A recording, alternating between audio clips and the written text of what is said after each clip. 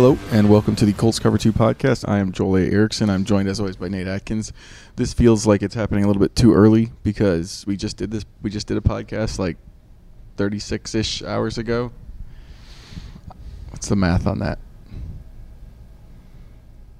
Maybe a little closer to. It was about 36 hours. About 36 hours? Okay. That's what happens with Monday night games. It's a short week for the Colts, long week for the Cowboys.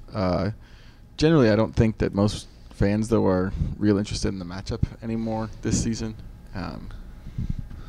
Not unless the Colts beat some of these teams. I mean, obviously the schedule is about to get harder than it has been. Two of Jeff Saturday's first three games were against the Raiders and Steelers, two teams that are not going to the playoffs. And are the Steelers still below the Colts in the standings, or did they jump them? They're 4-7, so technically they're below. Technically they're below. So two teams that are below them in the standings. The loss to the Eagles. From here on out, they get Cowboys, who have been playing really well. The Vikings, who have not, but are 8-3, I think. And it's on the road. And then they have the Chargers, who will be fighting for they'll be fighting for their playoff lives and have Justin Herbert. They have the Giants, who I think will probably still be in the hunt for the playoffs before getting to finish up against the Texans. So schedule is about to get tighter. Hasn't been great to start out. They kind of look the same. Maybe a simplified version of the offense, but essentially the same. And that's where the Colts season is. I think what we're going to do with this podcast is now that it feels like it's going to take a miracle for them to have any shot at being a part of the postseason picture. I think today would be a good day to go just through how we got here, all of the things that led us to this point with this season. But first, I know you like the mascots, even though we don't have video anymore. Do you have a mascot? I do have a mascot. It was a little last-minute decision, but I brought an Xbox controller. Oh, nice. I like to do that once in a while in my free time, and like a lot of football fans, sometimes I break out Madden, or sometimes I even dust off the old NCAA football, which is way back in 2014. I can't allow myself to play any of these video games. Why? I don't have the discipline to stop. I used to struggle with that, but now for some reason, I've gotten it's one thing I've aged decently well at. But it truly has to be in doses, because I understand if I start on like a Saturday morning, it may go all day.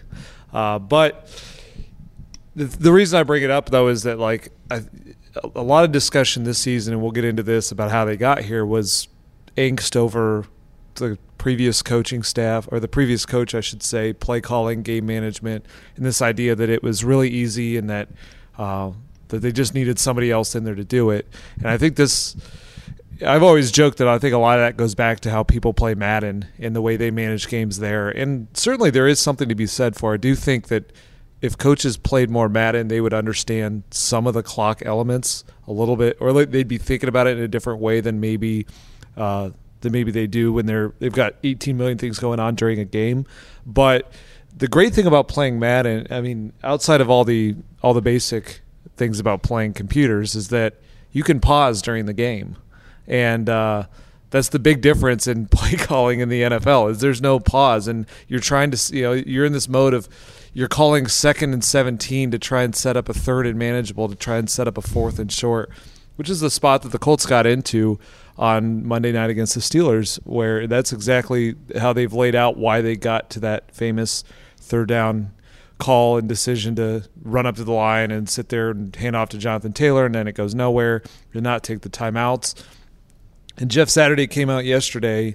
He came out after the game and said that, he defended the way he did that, said it wasn't about the clock. And then he came back yesterday after sitting down and reviewing it and saying, I wish I had taken a timeout. And he got to the point that I think a lot of coaches get to, just with a little experience in having to be in that spot in the fire, which is the timeouts are not just to manage the clock. They're also to give your offense a break and a breather and set up the most critical plays in a game. And so in that moment, he kept saying it, and he still believes this, that the clock was not an issue. They didn't feel like they were going to run out of time because they had 3 timeouts, which means, you think there's about 6 seconds of play, and they could stop it after 3 of those. And at the time, there was 50 seconds left. So, I mean, this offense needs a lot of plays to get the end zone, but their calculation was that they had enough. But the problem is that they're rushing up to the line. They're in hurry up, meaning they have to keep out the personnel that they have on the field. They're limited in the number of formations that they can go to based on that personnel. But at the time they were flipping Paris Campbell from one side of the field to the other side of the field, try to make sure everyone's lined up, don't get a penalty that would bring it into 3rd and 8, see just how close you are to the line, because Matt Ryan slid. Is it a 3rd and 1? Is it 3rd and 3? These are all the things that just go spinning through a head coach's mind while he's also on the headset talking to his offense coordinator, trying to get the play call. I think his explanation yesterday was he realized in that moment that there is an advantage to a timeout that's not just just keeping the clock from running out. It was make sure your players are in the absolute best state of mind and position to go out there and execute whatever that call is, even if it ended up being the same call that they ended up making, the handoff to Jonathan Taylor up the middle. And so, like Jeff Saturday said, this is a learning experience for him. That's what I think both of us have always been saying with this, is that this is so new and there are going to be some bumps in the road. I know a lot of people were excited for the coaching change, and there's some, and you may have some reason to be. There was definitely some kind of jolt they got in the Raiders game, I think. But there are going to be moments like this that creep up, and it just goes to show how really difficult this is on a head coach and on a play caller. It's very different than Madden, where you can pause all the time throughout a game and figure it out. But that was one moment where Jeff Saturday did have the option to pause because he had 3 timeouts and he wasn't saving them only to stop the clock. And that's, I think, what he learned from that. I didn't bring it because it's on. We're listening. Everyone's listening. They're not watching anymore. But my mascot is Christian Pulisic. I'm just kidding. I can't bring him anyway. He's in Qatar. But if Colts fans were looking for something to feel good about from a sports fandom standpoint, the U.S. making it through the group stage was pretty good. Luckily for me, the Colts were not recording yesterday on the Zoom whenever Pulisic's goal went through, which, by the way, great, unbelievable goal, but unbelievable header from Dest to get it in there. But there was no one on camera. There was no one talking for the Colts. We were waiting for Parks Frazier at the time, and so I was muted. But I think you could see my celebration. Just fun. I know. There's a part of me that knows I should be angry about Greg Berhalter kind of parking the bus there at the end and all that stuff, but we didn't make the World Cup last time, and we're through the group stage, and we're playing the Netherlands on Saturday. So I'm gonna choose to be a fan here and just be happy that we're back in the mix and got through the group stage like we were supposed to. That's mine. It's something to feel good about for a sports fan, and it was an unbelievable goal and run up to the goal. Yeah, I actually was not watching that live because I was trying to be very plugged in on the Zoom presser. You need to put a TV behind your computer, and behind the desk in wherever you do it at home. Yeah. That's the way my office is set up at home. There's an L-shaped desk, and there's a TV against the back wall, and that way I can watch stuff while I work. Yeah, that's a good setup. It's I just moved into a new place, so I've not put enough thought into that yet. But I was jealous once I realized what everyone else was getting to enjoy, but got to see some of the highlights, and it had to be fun, especially if you were a Colts fan who was probably not having a lot of fun this season, not a lot of fun on Monday night, to at least turn around Tuesday morning. And I guess they got the Pacers, who are playing above their head too, but I think everyone gets a lift from that kind of across the country, regardless of whether your team is living up to expectation or falling way short. Well, some of it depends on like whether or not you care about the sport. My first boss was a big soccer fan, and so I got into it then and covered some of it, and have great memories of the World Cup. I've been frustrated with it being where it is because we've been working through most of the games so far, and I think the most fun place to be is a sports bar with a bunch of people who know the sport better than I do. Soccer is a sport that I never played. It wasn't available to me in Wisconsin. And so I don't have the same relationship to it that I do with like baseball or football or basketball, which are all stuff I played all the way through high school. But I like watching, and I understand enough of the strategy and the defensive positioning now. But I like going to a bar where there's a lot of people who know more than I do, so I can learn stuff. And I haven't got a chance to do that this World Cup. Yeah, that's definitely the way to go about it because I'm kind of in a similar spot. I enjoy soccer and those kind of big games. I don't follow it a ton year round, but it is interesting because, I grew up playing soccer, so I understand it on the most just a basic level. But you start to realize we cover football, so we get into the weeds on such nerdy levels. And then there's people who are the soccer fandom is so intense, and for the people who are into it, that I've found is that it feels like that in the other extreme. And so it is fun when you go into bars like that. I grew up around Columbus, Ohio, where they have the Columbus Crew, and that is the most niche team in the world because that's in the pecking order of sports teams in Ohio, the Crew are not even in the stratosphere of it. But when you get to the people who do follow the Crew, it's they know more than I think just about any football fan in that state knows about their team. So it's always fun when you're such a casual kind of observer like me to definitely go to the sports bar and get taught a lot of new lessons about a sport. I've been trying to find a Premier League team that's mine, but it's hard. I don't have anything from when I was a kid. I used to watch Fulham a lot because my favorite player of all time is Clint Dempsey, and he was there for a long time, but he's not there anymore. So it's not the same as teams I've had the whole time. I think as hard as those teams play at such random times for us too. I think to just to bring it back to the Colts though, one of the things is when you have a team, you end up. This is a question I got in Ask Joel on Monday night was, what's the point of watching this team anymore? And the only answer I could come up with was because you just have your whole life and you're locked in and there's nothing you can do about it, even if they're bad. Which I appreciate. I appreciate that there's fans out there watching like that. That's who we're writing for, essentially. And I appreciate you greatly because I am that sort of fan, not necessarily in the NFL, but with other teams. So, yeah. But I think we move it now into how did we get here? How did the Colts get to this point where they're 4-7-1, essentially out of the playoff picture? The numbers, we can't say that they're we can say that they're out. I think both of us feel like they're out. Realistically, they're out. But we can't write that because mathematically there's still the possibility that there's a way for them to get in. And the thing is, we've said each time here, the people in this building can't begin to think that they're out because why else do they show up? Why do they do their jobs? And they do these jobs from 7 in the morning till 7 at night. So, yeah, if you're a player in this team, if you're a Jonathan Taylor or Michael Pittman or DeForest Buckner or any of those guys, they know how hard this road's going to be. And it was someone said to Matt Ryan in the presser after the game, it's time slipping away, and he said, "Oh, I'm well aware."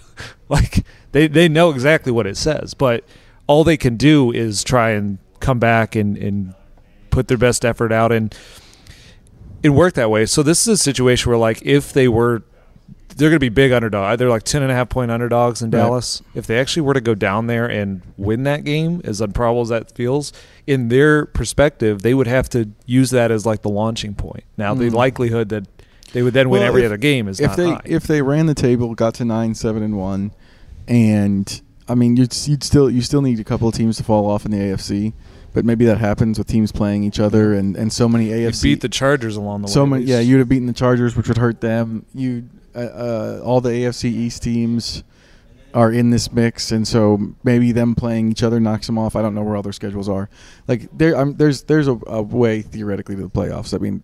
Realistically though, with what we've seen from this team, what we've seen from this offense, just the slimmest of chances. I haven't even looked at the New York Times. I assume it's less than 1. Yeah.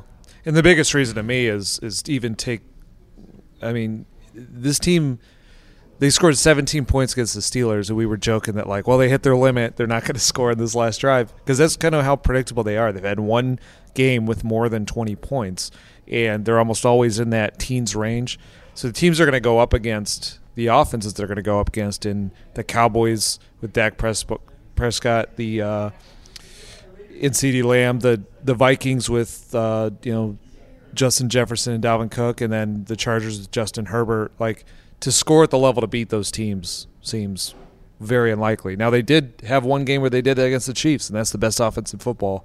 But they have to do it every game now. And to try to beat those teams with 20 points is asking a lot. So something would have to dramatically change with the offense that has not been there really at all for 12 games outside of, I guess you could say, one game against the Jaguars when they had that kind of nifty hurry-up offense and put up 34, but that's not the type of team they're playing either.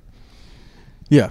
So in terms of what we let off with at the beginning, how did we get here? I think the first place starts, and I'll just run through this quick because we've discussed this a bunch. The first place starts for me all the way back in the January, February of 2021. They don't talk Phillip Rivers into coming back, which would have allowed them to draft a quarterback. That leads them to Carson Wentz. How does that affect this season? I think the biggest thing that affects this season is that Wentz became a flashpoint for Jim Irsay in a way that destabilized everything. It destabilized Frank Reich's cachet with the owner. It destabilized the team because of the collapse last year at the end. All of that happened right there is the start of all this, because that's before that. The first 3 years of the Reich-Ballard partnership, you felt like you know what they were doing. They were outperforming expectations. They'd played better than everybody had expected, and everything seemed like it was headed in a very stable direction. Those decisions and missed opportunities and stuff like that, and the ultimate decision to bring in Wentz is, I think, where the destabilization begins. Yeah, no doubt. And the destabilization and really the angst of Jim Irsay. I mean, I had just gotten here just before that, but you think about when middle of last season, he was out there talking after they beat the Cardinals and it's Christmas and they're winning these primetime games. He loves the primetime games. He was on top of the world after they beat the Patriots. And then the season, if they get in the playoffs last year, then we might not be here. Yeah. The season falls apart. The way it fell apart, the poor quarterback play, all the things that led up to why Irsay had a problem with Wentz and how it played out led to this very angsty owner that kept putting those videos out, before he got on his plane about, how we're going to, we've lost our way. We, need to change the DNA, be all chips in if you're going to come to the building. And we thought that was, at the moment, we interpreted that as, it's angst to Wentz. And once they got Matt Ryan, they were moving on from that. But it goes to show that he got in this mode of sort of like quick trigger. And we have seen that all season long, where they were 3-3-1 and yeah, bad offense, but they were 3-3-1 and with a regime that tends to, they get a new quarterback every year, start slow, and then they build and they come back out of slow starts. This year he wasn't waiting on that. Benches Matt Ryan, and then that just spiraled into everything else. People might not like this, but I think that if this team had any chance at getting back in the playoffs, that's where everything went wrong. Like the real play, I'm with Tony Dungy. The real play was stick with Ryan, stick with Reich, and see if they can turn it around the way they have in the past. That's yep. Where I think that's the only chance. Now, do I think it would have worked? No, because of the way they've protected and the way they've played since then. But that was the chance. That was the opportunity there. I know Ryan was hurt. We never got a straight answer, I don't think, on whether or not he could have played. He sort of hinted that he might have tried to fight through it. But to me, if there was going to be a chance, that was the chance. That was the opportunity. That was the thing. And instead what they did, and I understand there's a lot of fans that are very happy that it went the way it did, because it's probably going to lead to a reset, and I understand that. Totally get wanting to change and go in a different direction. I'm speaking from the Colts perspective of wanting to make the playoffs. If they were trying to do that, that's where it stayed. And what they did instead gave everybody who wants a reset what they needed, because it led to they've lost 5 of their last 6. Is that right? Yeah, 5 of their last 6. And that's helped, in terms of if you want them to be resetting everything, everything that's happened since that second Titans game gave you what you wanted. Yeah, I think you go back to that moment. I'm guessing Matt Ryan would not have been healthy enough to play, or they would have, if they were really trying to preserve and really go for it this season, they may have held him out. But I'm pretty confident in saying that the choice, if it was up to Frank Reich, would have been Nick Foles, because he won a Super Bowl with Nick Foles as his backup. And I think it would have been a very natural, smooth enough transition to the locker room of saying, hey, Matt Ryan's hurt. It's unfortunate. He's going to sit for a week, maybe 2 weeks. Nick Foles starts, and I think they beat the Commanders. They don't change the offense. They don't change the offense. Yeah. And look, again, they may be in the same spot, or maybe they just have one more win, but we're saying this is a bad team. culturally, though, they messed up a lot of things. They messed up the progression of certain players. Like Alec Pierce was really coming on at that point, and he's not really had that opportunity. I think Michael Pittman, he's been very up and down because they've tinkered with the emotions of a lot of players here, and he was one of them. I think there's another potential fix early in the season, like I said, which was a coaching change on the offensive line. Maybe there could have been a little bit more than that, which is like maybe they could have pulled off a trade for a right guard. It was just, I'm just throwing things out there. Very early in the season, it was clear that everything we thought about this offensive line was not right, and it wasn't going to be good, and it's a little better than it was with Jeff Saturday here and some of the personal changes. It's not good enough. It doesn't win in crunch time. And so maybe that was always going to sink them. I think they could have tried a few things, but even if this – I understand if you're a fan and you wanted ultimately like a regime reset, like replace Reich and Ballard, you think that's going to be the fix. I understand the way it's gone it already led to half that. But I still think for the health of the franchise, the best move would have been to, let that play out. Maybe you finish 9-7-1. Maybe you get in or you don't. But good franchises then find their moment to make the move for the quarterback, where they have an extra day 2 pick because of the Carson Wentz trade. You've got Matt Ryan in a good state. You've got this franchise culture still in a pretty good state where they feel like, we have an aging quarterback, but it's time to kind of find the next guy.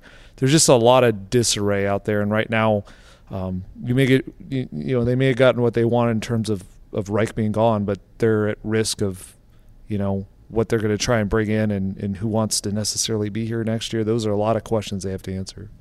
You hit on another flashpoint there, and we're kind of going out of order, so I apologize for that, but it's still important to hit all of the points. I think ultimately the biggest culprit for this season is the offensive line, and so that takes us back to March. They re-signed Matt Pryor for $5 million. He's really their only option at left tackle. Then they go to Ryman, or they draft Ryman. That I think was a bonus for them. But with Pryor being the only guy, and then the other thing is no re-signing of Chris Reed, no bringing in of any other veteran guard.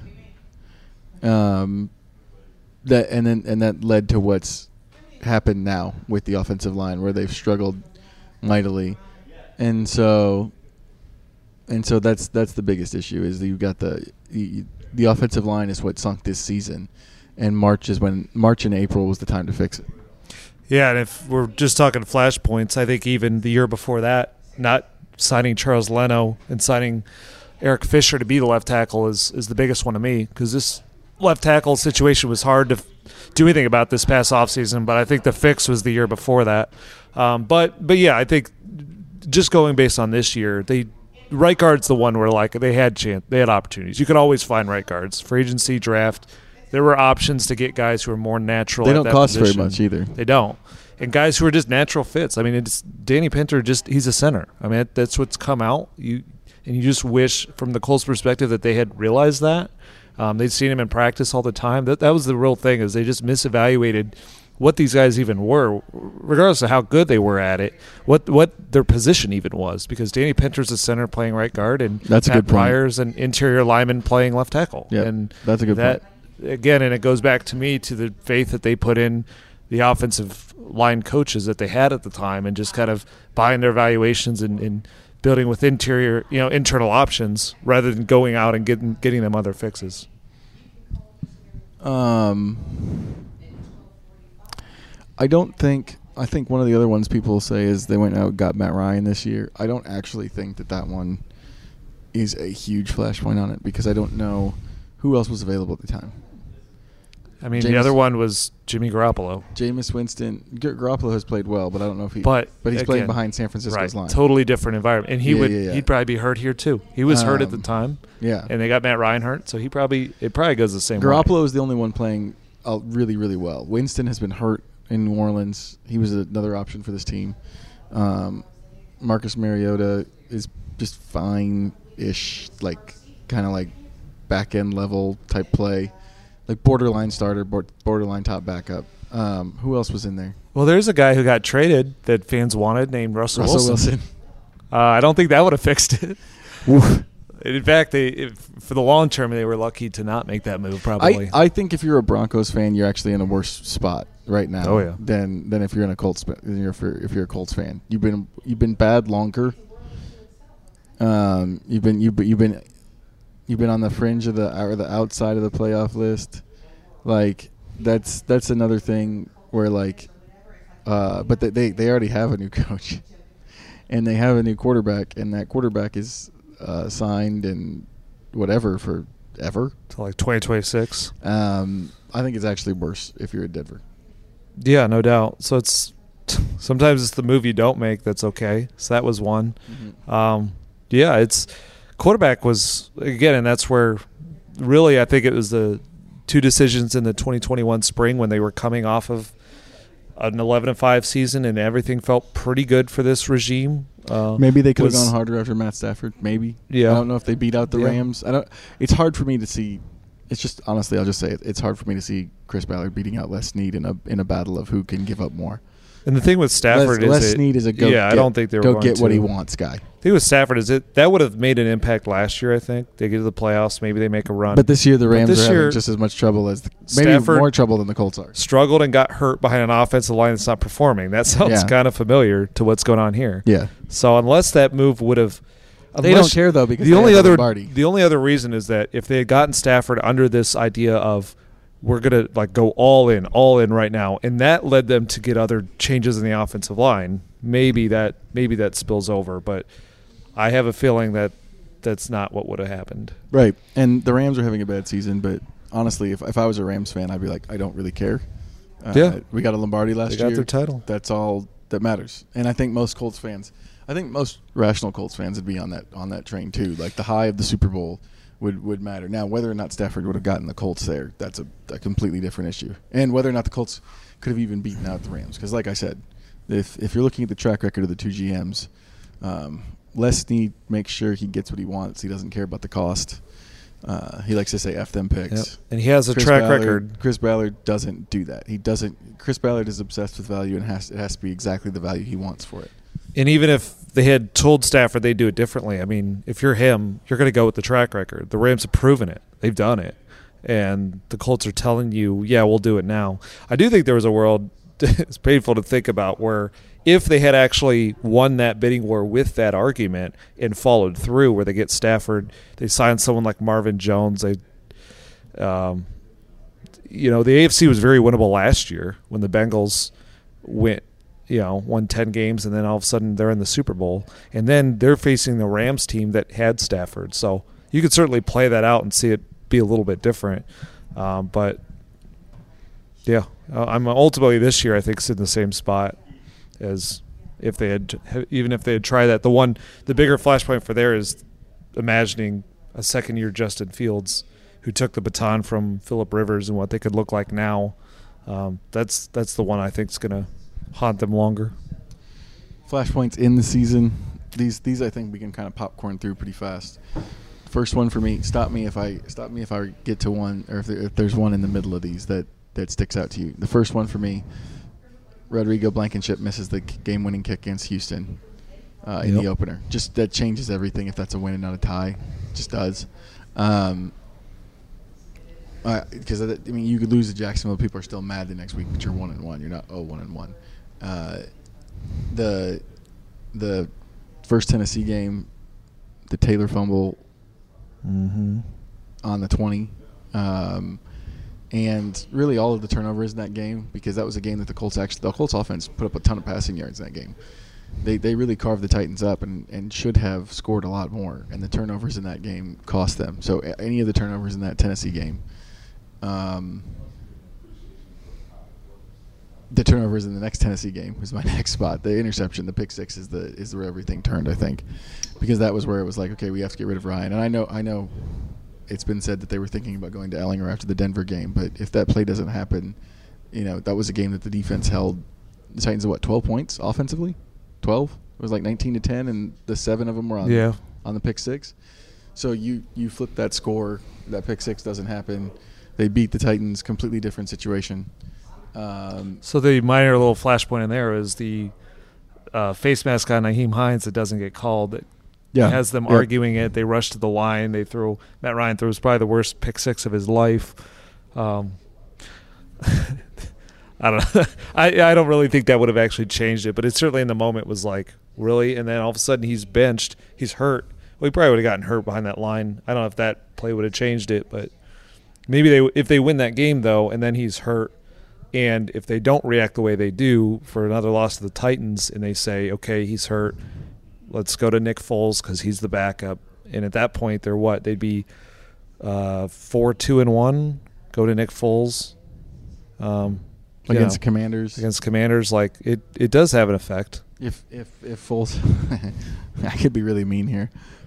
Say Foles beats Washington, and then because of that, Heineke doesn't have the same resume, and you go back to Carson Wentz, and the Colts get to keep their second round pick. That's the really mean one. Oh boy, that's the really mean what if scenario. The Patriots. But the whole thing is, I mean, really, what spun or losing to the Titans has just taken a toll on him. So if they had found a way to win that, I just don't. Yep, that's why two of the Flashpoint games for me were both Titans games, because they had chances to win both of those games and essentially turn them over.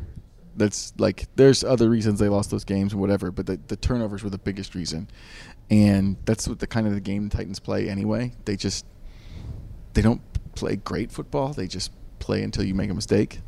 Yep. And so the Colts doing that led to all this. And then obviously I think the benching and the firing of Frank Reich, just like a feeling of instability. I mean, I will say this. The Colts locker room has said a lot of good things about what's happened since then. They said all the right things, but it's impossible, I think, to – and you've mentioned this a lot. This team was all in on Matt Ryan. That was the plan. That was who they were starting. It's destabilizing when the quarterback – like, everyone talks about how important it is for the team to believe in the quarterback. They do all the time. It's one of the reasons that Wentz isn't here. And then they benched Matt Ryan after 7 games, the guy that they were all in on, and said it wasn't going to happen again, which was an Irsay decision. Mm-hmm. Like, that destabilizes everything. You fire Reich, who's been the coach here for a while and was still very well loved by his players, very different than a lot of coach firings. I don't know that's like Jeff Saturday's done a good job, I think, of winning their trust a little bit, but it's still destabilizing. It still changes everything. The offensive staff is still understaffed. That's kind of all of the things. Are we missing anything in this timeline of things that went bad leading to this season and what seems like complete franchise overhaul? I feel like the one loss we didn't talk about was in Jacksonville, but they do that there. They go to Jacksonville, they lose. They didn't have 2 receivers. I mean, if they were in the scenario we talk about with the Titans, if they found a way to win that game and they get to 5-2-1, I mean, yeah, you look back and you're like, man, you played like crap in Jacksonville, but then it comes off like the 2020 season where it's like I can't believe we lost in Jacksonville, but we made up for it the rest of the season and put ourselves in a position. Like, it's just different, you lay an egg, but it's an egg but you have more eggs in the basket if they do that. Whereas in the context of everything else that's happened, that game now feels like I mean, I think it ratcheted up the heat. But in the grand scheme of things, it's like 4th or 5th on the list of losses for me. And to bring up a very minor one, is that one of the weird storylines early in the season was the idea that they were starting Brandon Faison and they weren't playing Isaiah Rodgers Sr. at all. And that was weird. That bit itself in one game more than others that I noticed was that Titans game, first Titans loss at home. Just was not the game for Brandon Faison. So that helped play into why they fell behind. Yeah.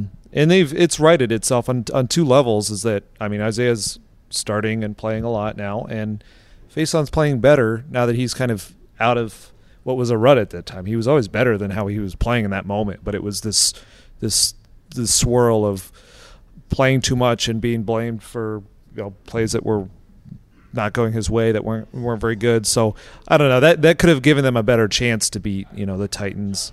And they got to this elite defense by midseason. I mean, it was pretty good in the start, and then it got like once they made that fix, they really didn't have any weaknesses. But by the time that was really coming together, like I really felt it against the Patriots. Like they really held in there, but didn't have a chance. It just was like too little, too late. You got an elite defense or really good defense, but you're 3-5-1. You're firing your head coach, and quarterback instability and all of that. So it was hard to rein it back in. And now we're at a point now where I think, and we'll get into this, I think next week, this podcast, the midweek podcast, is the bye week next week? Yep.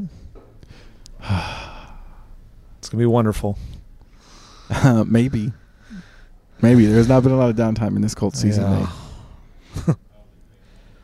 I have bye question mark in my head right now. Is it a bye week for me or not? But I think next week with this midweek podcast, I think the smart thing to do would be like that'll be the midpoint of the Jeff Saturday interim stint. That'll be 4 games will be done out of 8. We'll have a chance to look back on the decisions he's made, how they've worked, how they haven't worked. I think that's what we'll do next week. There's a lot of future questions that we can get into. We haven't been doing it because we're still going to be here in January and February and March and April. We're going to have enough to talk about. And all of that stuff is going to be happening as we go there. But it felt like the loss to the Steelers, 4-7-1, coming up against 4 playoff contenders, this is a good time to just look at all of the different things that have happened. Shaq Leonard would be another flashpoint, just like not having his turnover stuff to turn around games. This is another minor one. Like anything with the defense is minor compared to what's happened on offense. Jonathan Taylor's injury is another minor one. Well, I don't know if it's minor, medium is I think about the Jalen Hurts draw play to lose that game. If they had stood up in that moment, gotten the stop and won, and they're 2-0 against Jeff Saturday, I don't know, maybe that builds a little bit of enough of momentum to come out not as flat against the Steelers.